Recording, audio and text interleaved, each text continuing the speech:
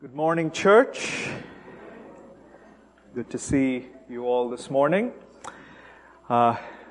Before we look to God's Word, will you join with me in prayer?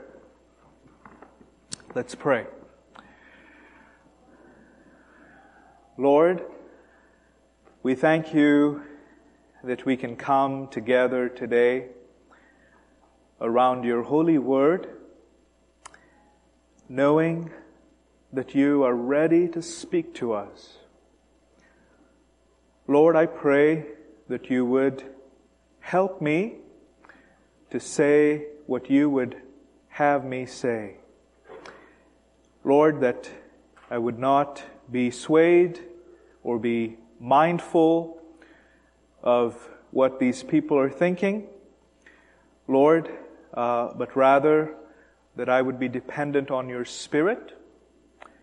I pray, Lord, that you would come now, O Spirit, and touch each heart, prepare each heart, beginning with mine, that we would be ready to hear the voice of the holy God of the universe, the God who came in the person of the Lord Jesus, the Lord who will come in splendor and grandeur and judgment in the person of the Lord Jesus. So would you come now? In Jesus' name we pray. Amen. Please turn in your Bibles to the little Old Testament book of Habakkuk. Habakkuk. Children, do you know where Habakkuk is? It'll take some time to find it. Habakkuk is called a minor prophet in the canon. But the words he wrote a couple thousand years or more ago have played a great role in history, including in the Protestant Reformation. Habakkuk. I hope you found it. I want to begin today with a few questions. Have you felt that the Lord has been silent in your life lately?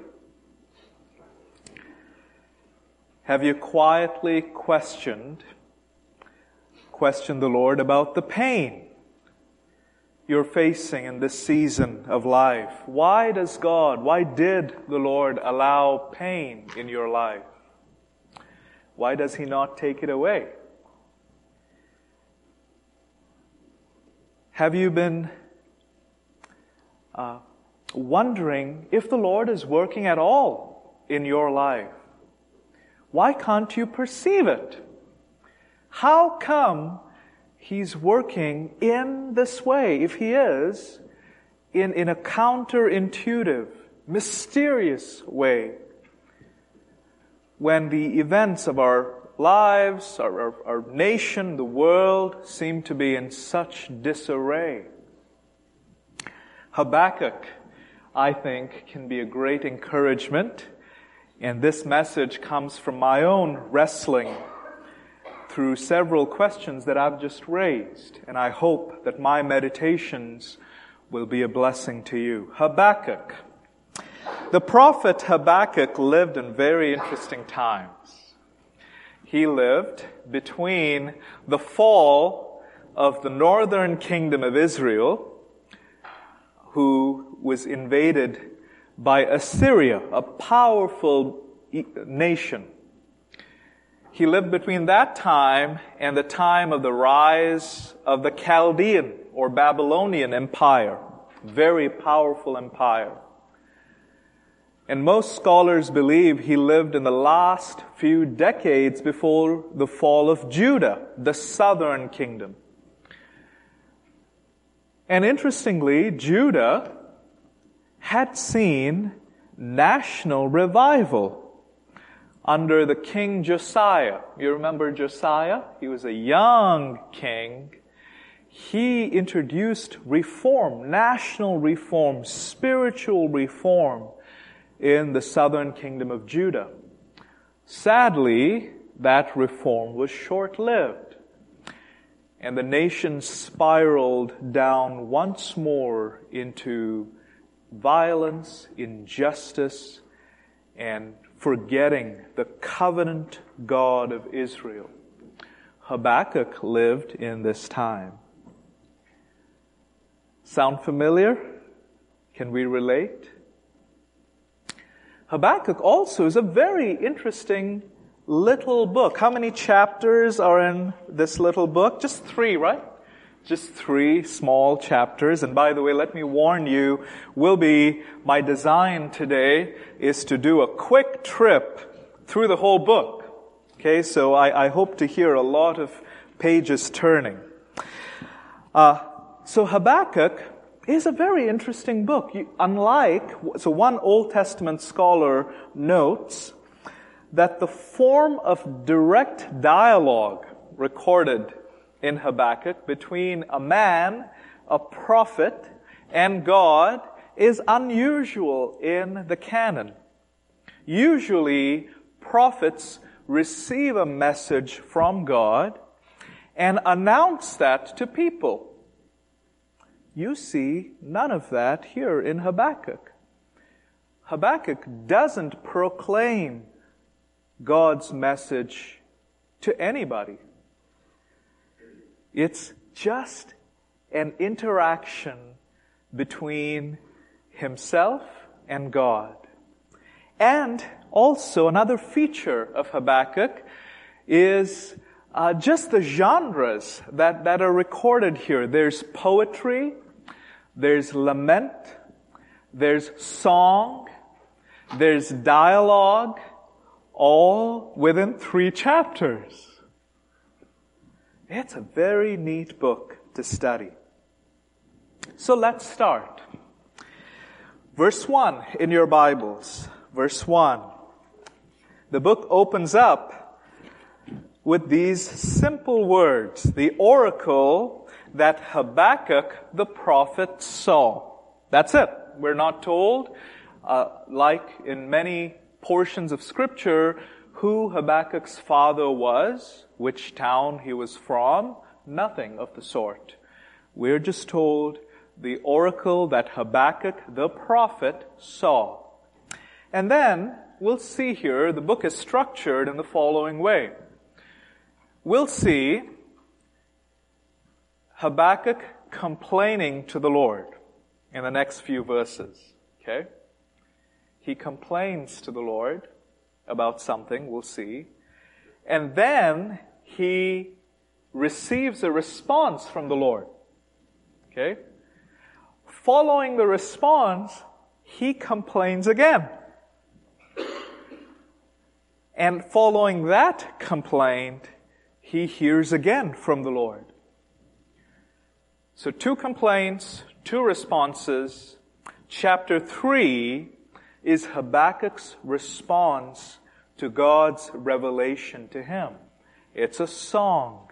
It's a beautiful, moving song. And probably the most famous verses of Habakkuk, apart from chapter 2, verse 4, are at the end of Habakkuk, chapter 3, verses 17 through 19. This is Habakkuk's song, his affirmation. And many of you know this probably by heart. He says that though everything around me is discouraging, I will rejoice in the Lord. Okay, so that's a short overview. So let's read the first complaint, Habakkuk's first complaint. Verse 2. The prophet says, O Lord, how long shall I cry for help, and you will not hear? Or cry to you violence, and you will not save? Why do you make me see iniquity? And why do you idly look at wrong? Destruction and violence are before me. Strife and contention arise. So the law is paralyzed, and justice never goes forth. For the wicked surround the righteous, so justice goes forth perverted. This is Habakkuk's complaint. Do you notice? The first few verses, he says, O Lord, how long should I cry to you, and you will not answer? How long? So, evidently, he's been crying out to the Lord for a while, right? So how long, Lord? How long should I wait for an answer from you? Maybe you feel similarly this morning. And then, verse 3, he says, Why, Lord, why do you make me see iniquity? Why do you idly, and this verse features again in his second complaint, idle, he thinks, from his perception, God is idle. He seems idle. Why do you idly look at wrong? Okay, why? Why? And he says, so the law is paralyzed, verse 4, and justice never goes forth. He's a prophet, remember? And he's concerned that God's law, the very instrument God gave to create and sustain a beautiful society, is paralyzed. And of course, as a prophet, he is deeply moved. He's distraught by this. Why is it, Lord, that the instrument that you gave us, the living law, is paralyzed? It's impotent. It's not working. And then, did you notice here, verse 3, he says, Why do you make me see iniquity? This is very personal to Habakkuk. Lord, I'm your prophet. I didn't sign up for this. Why aren't my days like the days of Moses? Why aren't my days like the days of David? Why do you make me see pain? Why are you idle? Isn't it a very personal complaint? Can you see, can you feel his pain through this? So that's the end of the complaint. Now listen to this. Verse 5 is the beginning of the Lord's answer. The Lord says, Look among the nations and see. Wonder and be astounded. For I am doing a work in your days that you would not believe if told. Sometimes I wonder if the Lord doesn't reveal His purposes to us because we would not believe them if we were told. And then the Lord says, For behold, I am raising up the Chaldeans or the Babylonians, that bitter and hasty nation who march through the breadth of the earth to seize dwellings not their own. They are dreaded and fearsome. Their justice and dignity go forth from themselves. In other words, they define what is justice and dignity, and it's crooked. But they feel so empowered that they define the rules. They are dreaded and fearsome. Their justice and dignity go forth from themselves. Their horses are swifter than leopards. I'm in verse 8. More fierce than the evening wolves. Their horsemen proudly press on. And he goes on. They all come for violence, all their faces forward. And then verse 11. Then they sweep by like the wind and go on after their violence, after their conquests. They sweep by like the wind. They go on, guilty men whose might is their God.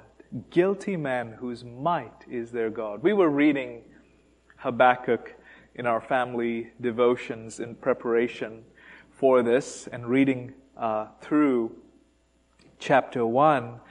I can't remember if it was Priya or Sarala, our youngest daughter. One of them said, "Daddy, I can see it in my mind. The imaginative language of horses and faces forward and eagles. Scripture is so beautiful."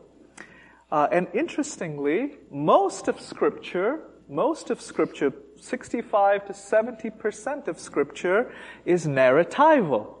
And I think there's a reason that the Lord recorded Scripture in this way. So that's the end. What's the gist of the Lord's answer? The Lord saying, "Habakkuk, I have a purpose. And my purpose is hard to perceive. It's hard even for you who are among the faithful. It's hard even for you to perceive my purposes."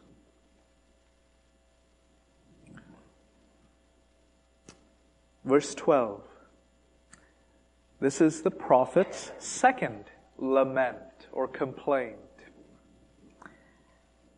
And he says, verse 12, "Are you not from everlasting, O my God, my Holy One? We shall not die." We shall not die. Here he is affirming God's covenant relationship with Israel, with the faithful remnant. We shall not die. And then he perceives God's reason. Right? He says, "O Lord, you have ordained them as a judgment, and you, O rock, have established them for reproof." He understands it, right? He gets it, that the Chaldeans are God's instrument for judgment, for justice upon Judea or Judah, right? He understands that. But then he launches into a perplexing question. He says, verse 13,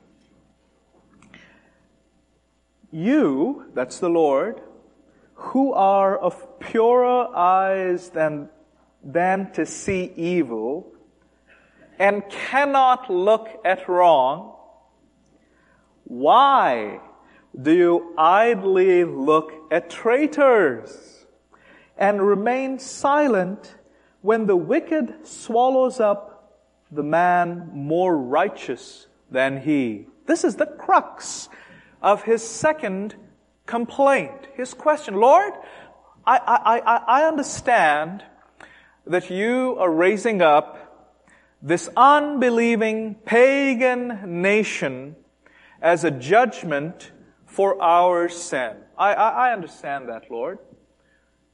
But I have a question.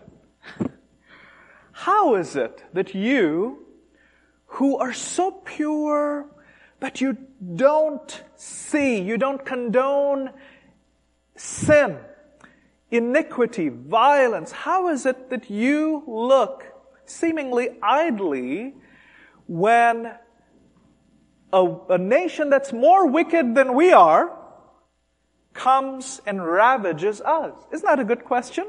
Isn't it a legitimate question? The prophet is troubled by this.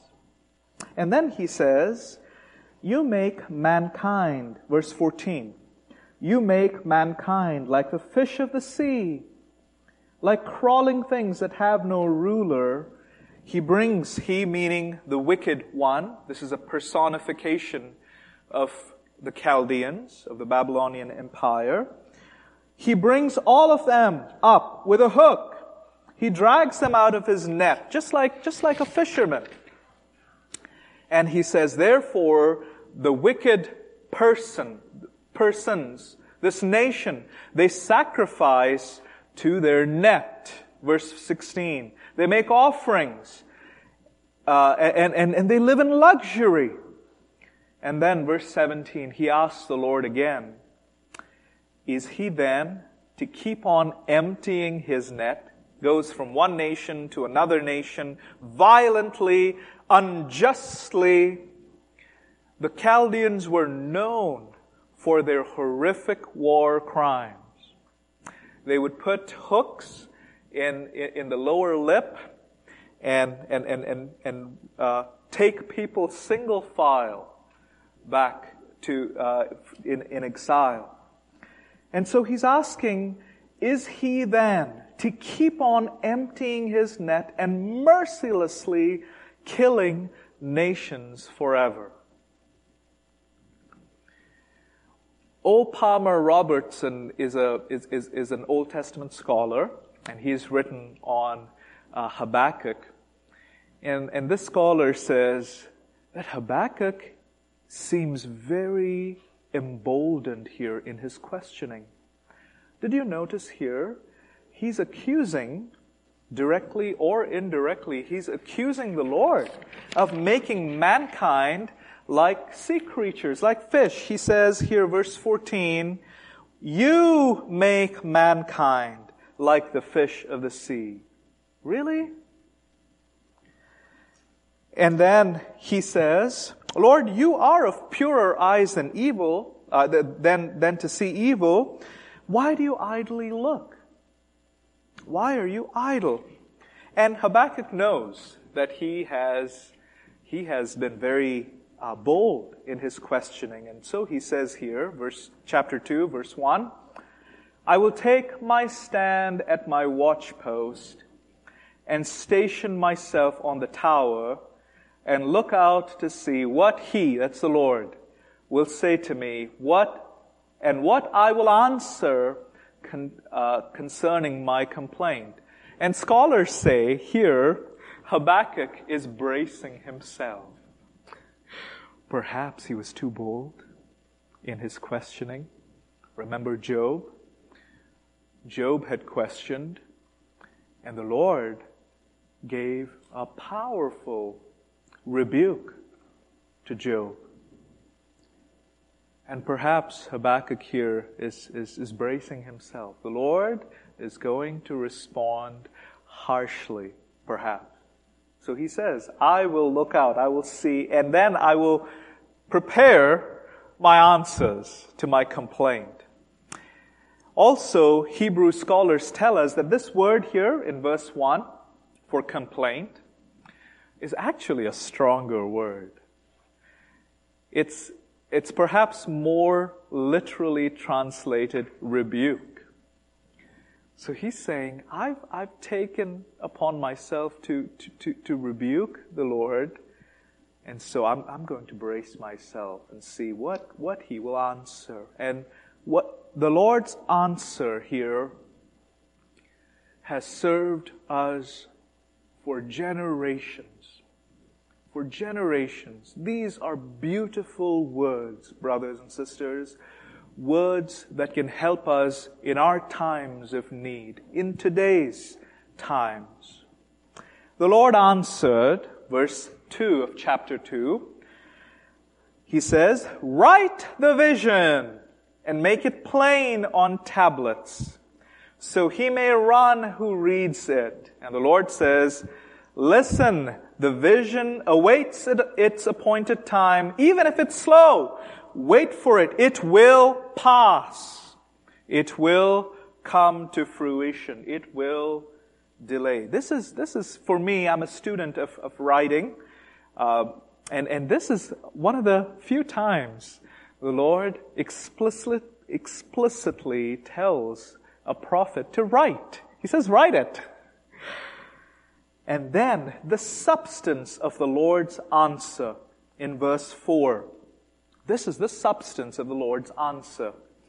He says, behold, his soul. Whose soul?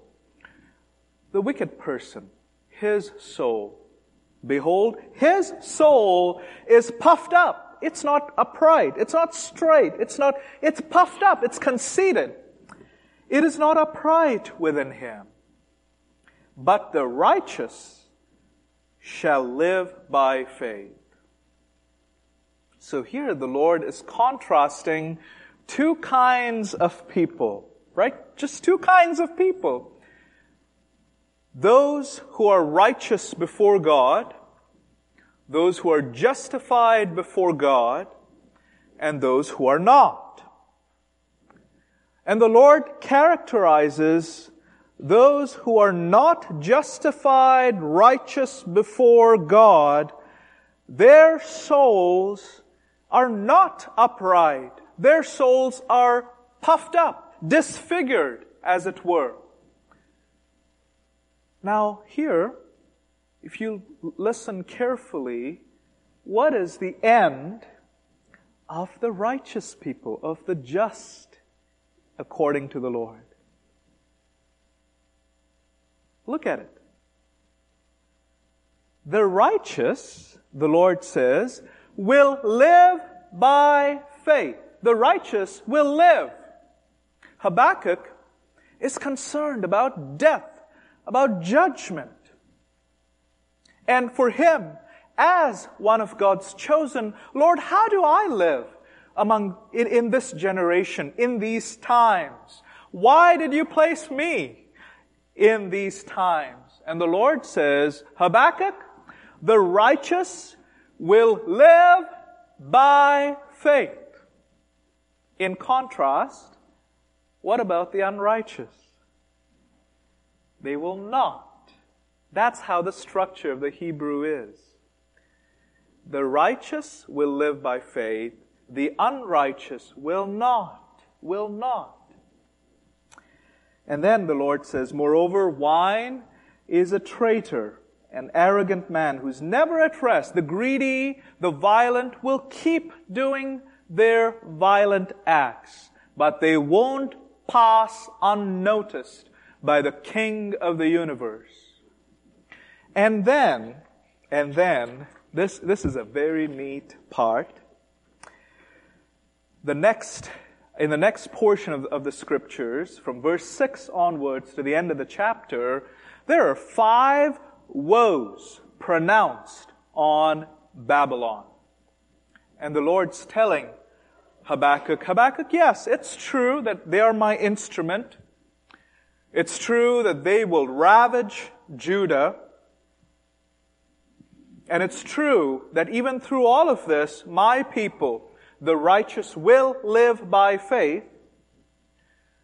But here I'm going to disclose to you the end of the Babylonian kingdom and their ways. And there are 5 taunts, 5 woes.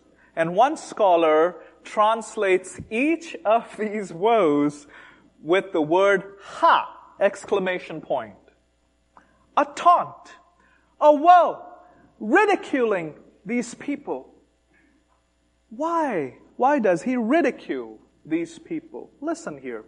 The first woe, this is starting in verse 9, is because these people are pillagers. They loot with violence. And the Lord says, woe to him who heaps up what is not his own. For how long? And he says, verse 7, will your debtors not suddenly arise? Then you will be spoiled for them. Because you have plundered many nations, all the remnant of the peoples, everyone whom you plundered will rise up. And you'll be on the receiving end. Get ready. Ha ha. The Lord's words. And then the second woe is because these people exploit the weak, the oppressed, the widow, the foreigner, the stranger in the land. They are known for exploitation. And the prophet says here, woe to him who gets evil gain for his house. He wants to have a nice house, rich food, and he's plotting all the time. How do I make my house big? Make my kingdom big through exploitation. And the Lord says, really? That's your design. The wood in your houses, the stones will scream. Right? He says, verse 10, you have devised shame for your house. You think you're devising honor in an honor-shame culture. You think you're devising honor. Ha! You're devising shame. And he says, verse 11, for the stone will cry out from the wall, and the beam from the woodwork respond. It is uniquely terrifying when nature itself is against you, is it not?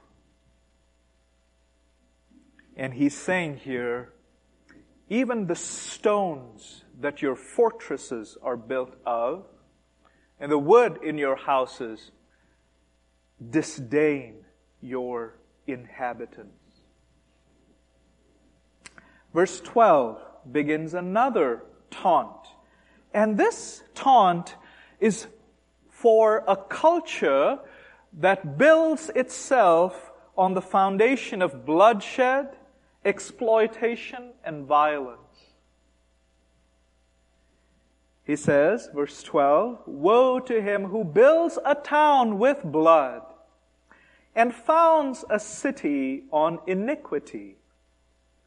And look at this, brothers and sisters, look at this. He says, behold, is it not from the Lord of hosts that peoples labor merely for fire? People are working hard, driving down the highway, spending sleepless nights. And he says, peoples labor merely for fire, for destruction, and nations, powerful nations, weary themselves for nothing. And the prophet says, it's actually from the Lord that peoples do this. And he says here, for the earth will be filled with the knowledge of the glory of the Lord as the waters cover the sea. You know, at first reading, this seems dissonant. Does it to you? He tells this, he pronounces this woe, and then he says, for, and you expect an action that the Babylonians did, right? But instead, he says, for the earth will be filled with the knowledge of the glory of the Lord as real as the waters cover the sea. In other words, the Lord's purpose will stand. The Lord has purposed that the earth one day, brothers and sisters, will be filled with the knowledge of the glory of the Lord. We haven't seen it yet. Don't you long for it? Yes or no? Yes. The earth will be, it's going to happen because of that fact. Your devices, your plotting will fail. You know, as I was reading this, there was one scholar, Robertson in fact, who laid out the Hebrew. He tried to transliterate it in English. He had all these charts. He wanted, I think his design was to show the reader just how beautiful the poetry is. And as I was reading it, I felt bad for the guy. Because have you ever tried to explain poetry in another language to someone? I try it, and it's a point of conflict in my marriage. My favorite language is Urdu. Beautiful language, a mix of Indian and Middle Eastern, so beautiful. And sometimes Rachel and I will be watching an Urdu poetry, and she'll ask me, what does it mean? And it's so hard to explain. It's so hard to explain poetry. And the scholar here, I felt bad for him. But the poetry is beautiful. And the substance is beautiful. And then actually there are two more woes.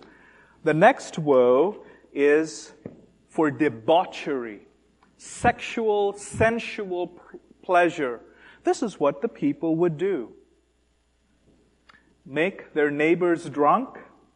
And the prophet says here, verse 15, in order to gaze at their nakedness. You will have your fill of shame instead of glory. Drink yourself and show your uncircumcision. The cup in the Lord's right hand will come around to you. The violence done to Lebanon will overwhelm you. God will repay you for your debauchery. And then last, the apex of all the woes is idolatry.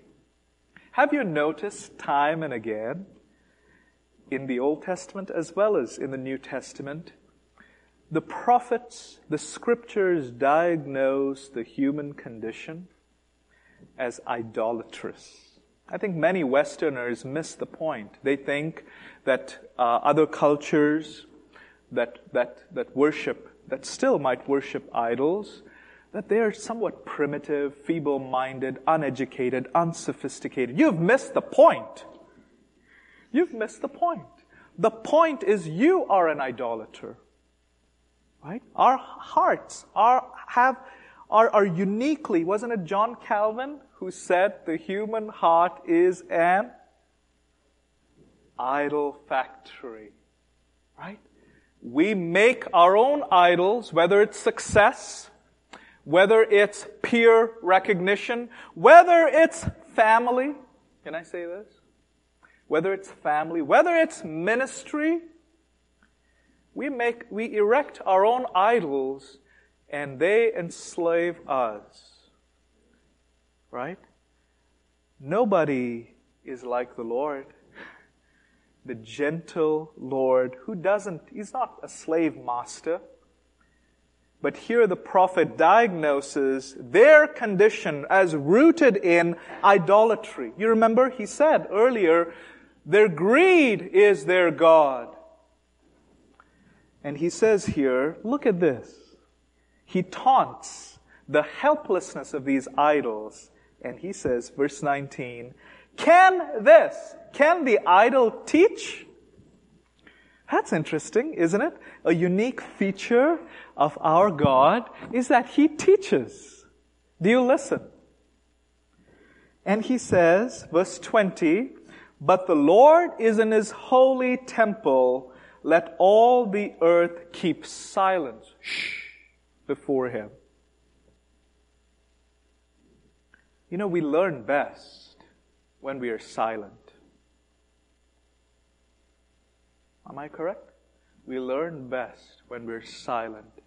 And the Lord says to Habakkuk, shh, listen, calm down, come and listen.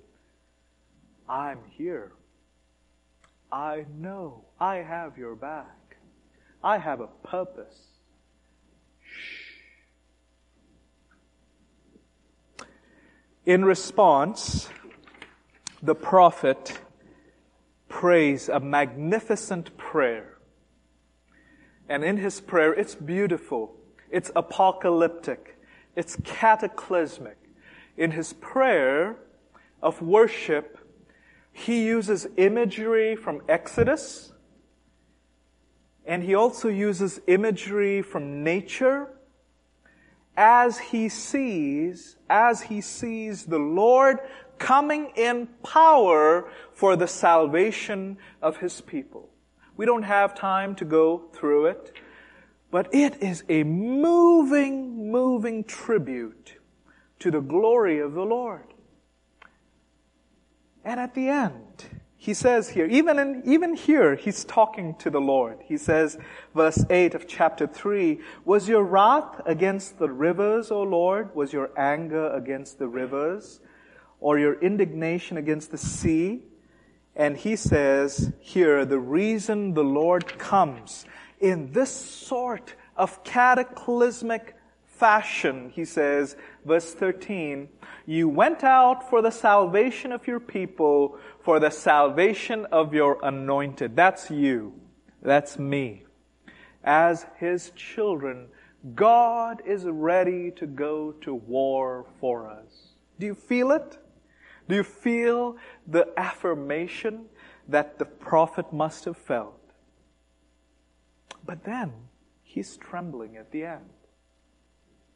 Verse 16. Look at what happens to the prophet. He hears what the Lord is saying. He sees the vision, and he says, I hear, my body trembles, my lips quiver at the sound, rottenness enters into my bones, my legs tremble beneath me. Yet I will quietly wait for the day of trouble to come upon people who invade us. He is scared. He looks at all of this and he's saying, whoa, I am scared at the judgment that is to come. The same happened to Daniel and to many other prophets. They were undone when they saw the glory, the purpose of the Lord. And then he rejoices. Shall we read these verses 17 through 19? Though the fig tree should not blossom, nor fruit be on the vines, the produce of the olive fail, and the fields yield no food, the flock be cut off from the fold. Verse 18, yet I will rejoice in the Lord. I will take joy in the God of my salvation. God, the Lord, is my strength. He makes my feet like the deer's. He makes me tread on my high places. Isn't this a beautiful book? I have enjoyed going through this. And in closing, I want to share a few lessons that I learned. Okay? The first, bringing our pain before the Lord opens the door for God's comfort and transformation. Did Habakkuk bring his pain before the Lord? He did, right? He did. He brought his pain before the Lord. Many of us are hesitant to do that. We go numb ourselves on the TV or with news or sports or many other things. Habakkuk brought his complaint before the Lord. Tim Keller says that Habakkuk does what many religious people will not do. Be honest with the Lord. Many religious people will not do that. Be raw and open with the Lord. And he says Habakkuk also does what many secular people will not do. That is, even come to the Lord. They don't believe that God is powerful and in control. Let's be like Habakkuk and open the door for God's comfort. It's when we come to the Lord with pain, with lamenting, that His grace can comfort us. Let's do that, brothers, sisters. Number 2, God's work is often mysterious, counterintuitive, and He works in ways that you might not expect. India's most famous Christian evangelist was a Sikh man whose name was Bhakt Singh. He studied in the UK. This was in the 1920s. And then he came to Canada, got another engineering degree. And in Canada, as an international student, he was taken in by a Christian couple. Their names were John and Edith Hayward. Here was this new follower of Jesus. And Bhakt Singh, as an Indian man, his ways were different. But John and Edith Hayward ministered to him. In fact, Edith wanted to be a missionary to India. But those dreams never were brought to life. She married, she had children, and the dream of going to India never happened. But when God opened the door for them to house Bhakt Singh for 3 years, he saw through this couple and their family Christian life in action. He went back to India and became a powerful Christian pastor. So much so, I was at his funeral service. It's said that close to 500,000 people attended his funeral all across the world because of the unexpected way God worked in Edith Hayward's life. Are you perceiving God's ways? God's purposes are bigger than you think, right? Here, the prophet must not have anticipated God using unbelieving nations. But he did. God's purposes are bigger than you think. And then finally, the just shall live by faith. Today, brother, sister, maybe you're living on past faith. Maybe you're living on faith that was made at age 16. No, the just shall live by today's faith. Do you have faith today in the good promises of God? And finally, for those here who might not know the Christian gospel, you saw at the end Habakkuk was terrified at judgment. Friend, there was another man, just like Habakkuk, who was terrified of judgment.